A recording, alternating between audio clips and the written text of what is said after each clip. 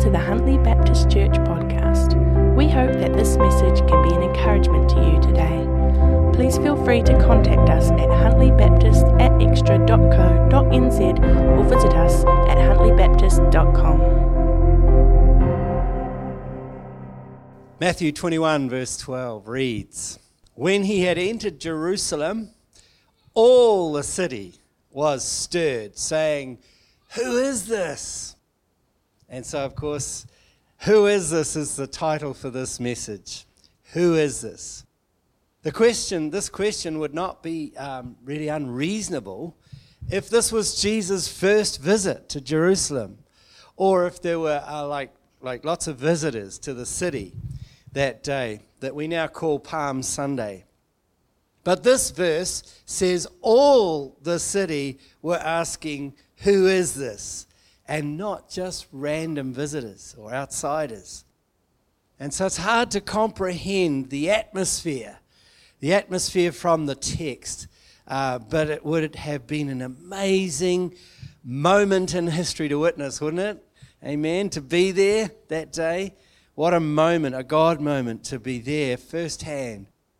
Even followers in this moment were asking, "Who is he?" Something was different.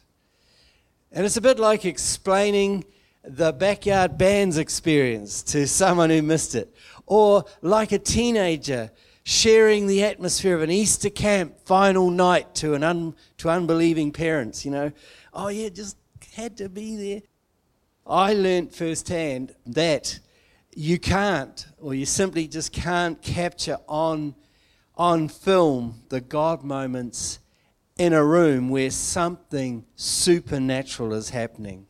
Many years ago, Jenny and I were on staff at a Set Ablaze conference put on by Lifeway, just weeks after graduating from the School of School of Evangelism.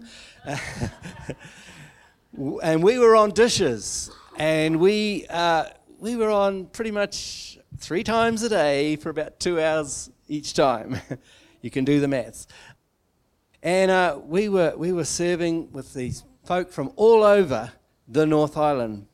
And I was pretty wasted, and despite being pretty wasted on the last night, once the kids were in bed, I went to an informal gathering of random folk from all over the place who had come to serve, mostly Gisborne and further on down.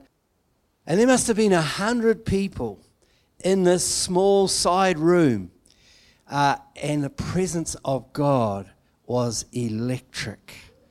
There was waiata, praying, there was testimonies, prophecy, spontaneous worship, and just a sense of awe I'd never felt before. The love in the room was incredible, just to strangers and from strangers, and it was just intense. So I thought I'd shoot back and get my camera from the caravan. Well, there I was at the back with my old VHS, trying to film it. And in the half light, I was trying to capture this moment. And when I really just should have enjoyed it, unencumbered, and just been in that presence of God. Anyway, I tried to do that so I could tell other people. But anyway, when I played it back, it was nothing like being in the moment, as you had guessed. And this must have been the experience of anyone in Jerusalem who tried to explain to the Pharisees what was going on that first Palm Sunday. The power of praise must have been so intense. We couldn't lift the roof off because they were outside, but it must have even caused regular Jesus followers to ask, "Who is this? Who is this?" Last week we pondered how contagious must Jesus have been for tough fishermen to drop everything and follow him in Matthew 4. And by his total surrender to the Father God, and the kingdom that he modeled, and the hope and the vision that Jesus sowed with his words, the disciples were captivated. And they followed him immediately. And we asked, are you so captivated by this God-man, King Jesus, that you've said yes to the call on your life? Today, we've jumped ahead through Matthew to almost the end of the gospel to coincide with Palm Sunday and Easter. But I believe it's for good reason that we follow this wonderful challenge of the call last week with a response today as we think ahead to the reality of journeying with Jesus forever. So last week was the Are You Captivated with Jesus starting point, and today is Are You Wanting to Journey with Him ongoing, forever, being filled daily with His Spirit to keep going.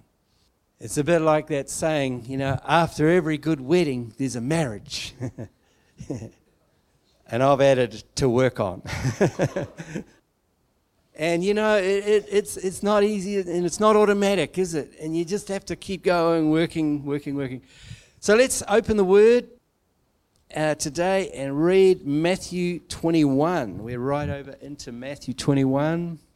We're going to read 1 to 11. When they had approached Jerusalem and had come to Bethphage at the Mount of Olives there, then Jesus sent 2 disciples, saying to them, Go into the village opposite you, and immediately you will find a donkey tied there and a colt, that's colt, with her. Untie them and bring them to me.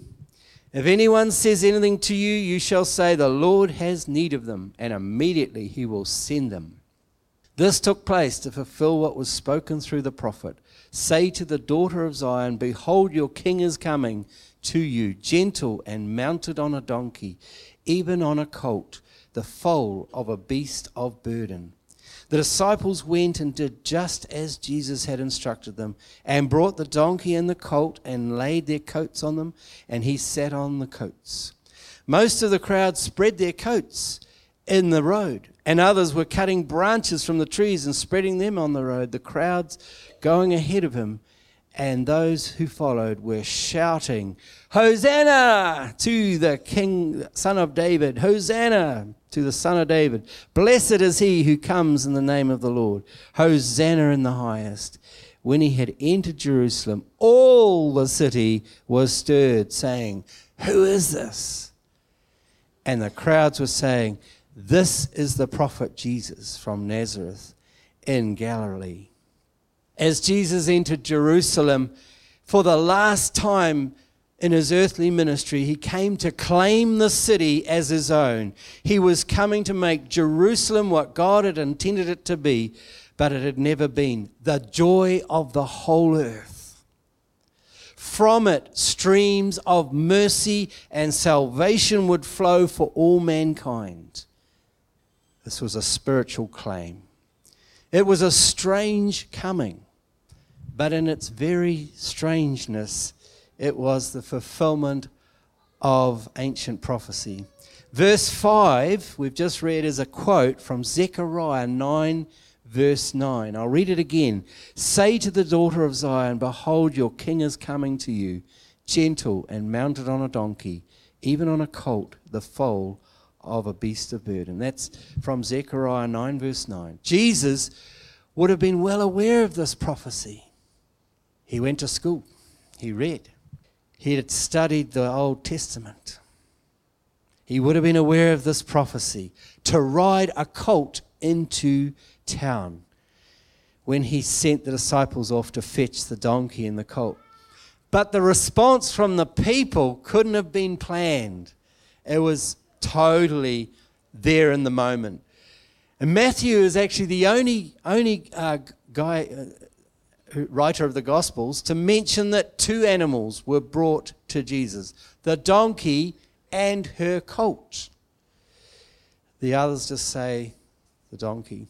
Anyone who knows farming knows that the easiest way to round up baby is to bring along mum as well. If you want the calf, bring the cow too. Anyone, who's been there knows that you don't just separate that colt from the donkey. See, Jesus could have ridden the mother donkey as other prophets and kings had done in the past. He could have ridden the mother donkey, but to fulfill prophecy and as a sign of humility, he chooses the lesser animal, the little one, the colt, never been ridden before. Risky, it's like going live. By this, he was actually symbolizing that his kingdom was not of this world and that he would bring true peace to mankind and not war. See, warrior kings of the day would have ridden in on a stallion or rode in a chariot pulled with multiple horses. But Jesus comes on not just a donkey, a little donkey.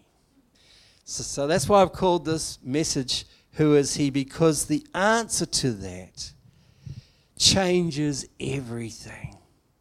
Who is He to you today? When Jenny and I went to Tonga a few years ago, we flew from the mainland out to the island of Hapai. And Hapai is a long, narrow island, and it's tiny but beautiful. All around the edge, there's beautiful sandy beaches and lovely palm trees. But in the middle, where everyone lives, not so much. It was pretty humbling. Some of the houses, the skinny dogs. But there was bunting all along the road, green and white bunting all along the road. And we asked, what's with the bunting? And we were told, the king of Tonga is coming. The king's coming. And this was an honor culture. And they wanted to honor their king. But he wasn't coming on a donkey. He'd fly in, fly out once a year. But this was their culture, and it was amazing to see. Have we lost something of that here? That honor culture, that we honor up, honor down, honor all around. In contrast to celebrity means of transport now, Jesus, the King of Kings, chose to ride an unbroken colt. Now, the thing with that is that donkeys, I did a little study on donkeys through the week, and donkeys aren't necessarily stubborn. We think of donkeys as being stubborn. They only don't want to do stuff for people they don't trust. Does that make sense? Bit like us, eh? But they actually sense who the owner is and how they're being treated, and they will cooperate. They are a trusty, loyal animal of burden, it says in the Bible. And this little donkey just immediately felt trusting the trust of Jesus. And there was no problems. See, Jesus wants to gain our hearts, not just our lip service. That's what this says to me. He wants to gain our trust, not just our, bowing down. See, Jesus' authority, along with humility, could well have been why the people giving praise that day exclaimed, "Who is this?" This too was a shame honor culture. They were used to giving mock honor to their rulers and sort of bowing down to the Romans. But in their hearts, they were still standing up. Occasionally, they would go out of the city to receive a new king in the Old Testament times. And the custom then was to go beyond the city gates and accompany the parade into the city of the latest king. But it was still a head thing. Jesus sought to gain heart knowledge.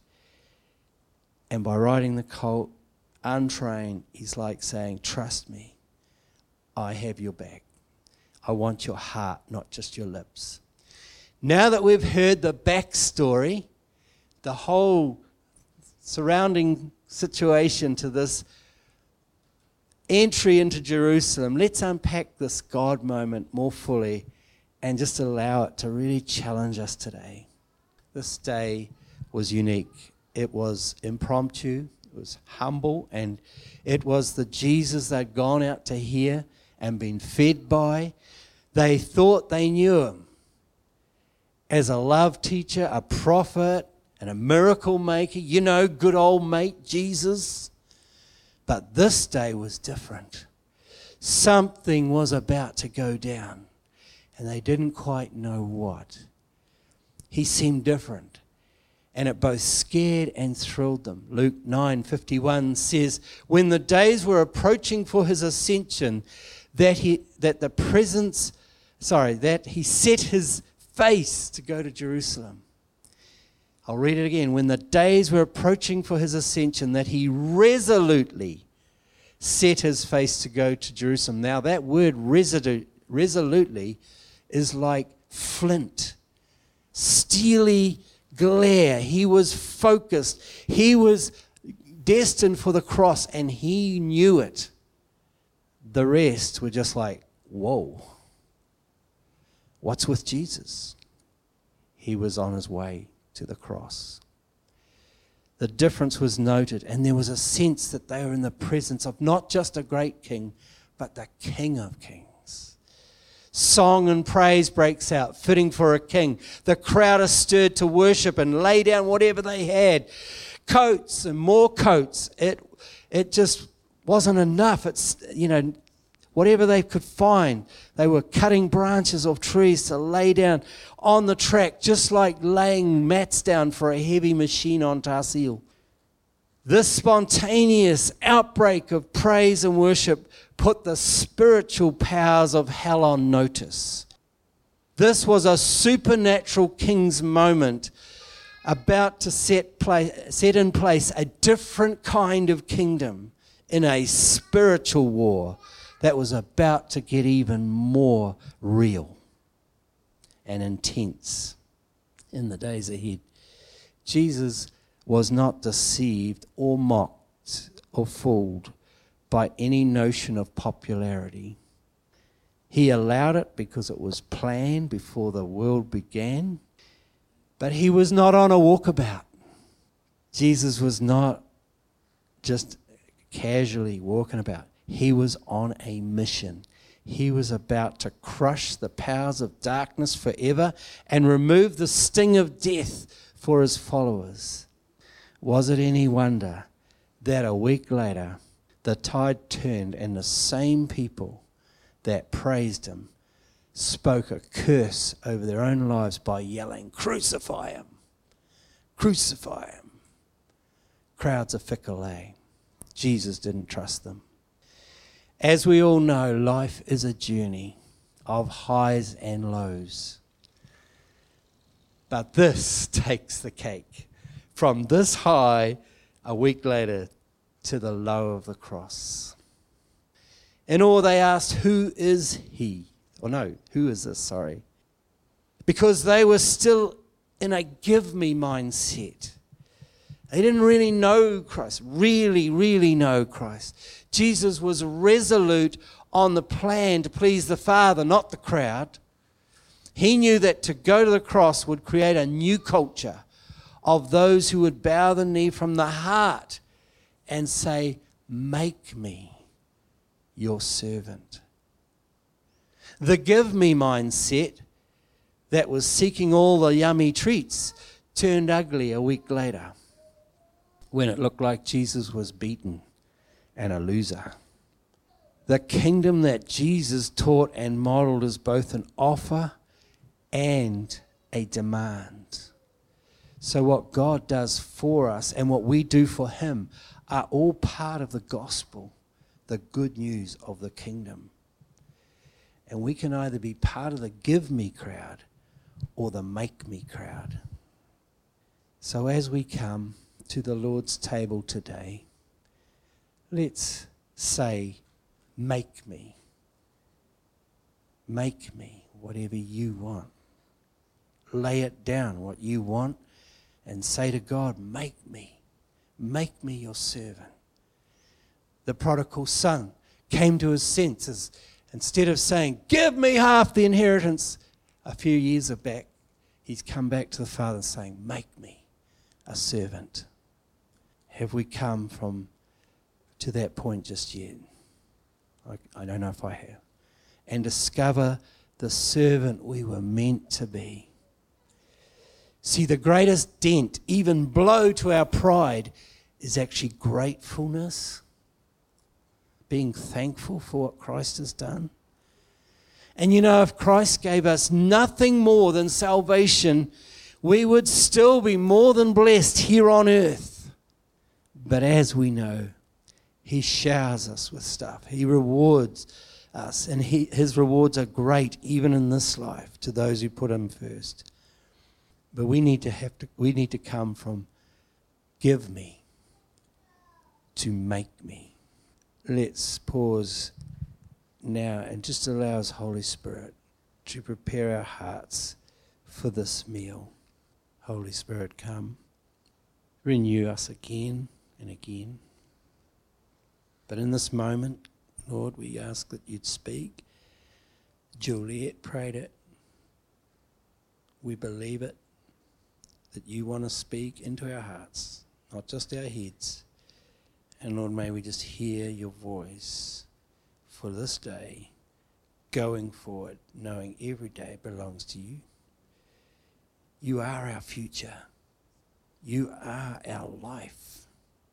You give life and you are love. We just thank you now for this message in Jesus' name. Amen. Thanks for listening to the Huntley Baptist Church podcast. We hope that it has been an encouragement to you. Please feel free to contact us at huntleybaptist@extra.co.nz or visit us at huntleybaptist.com.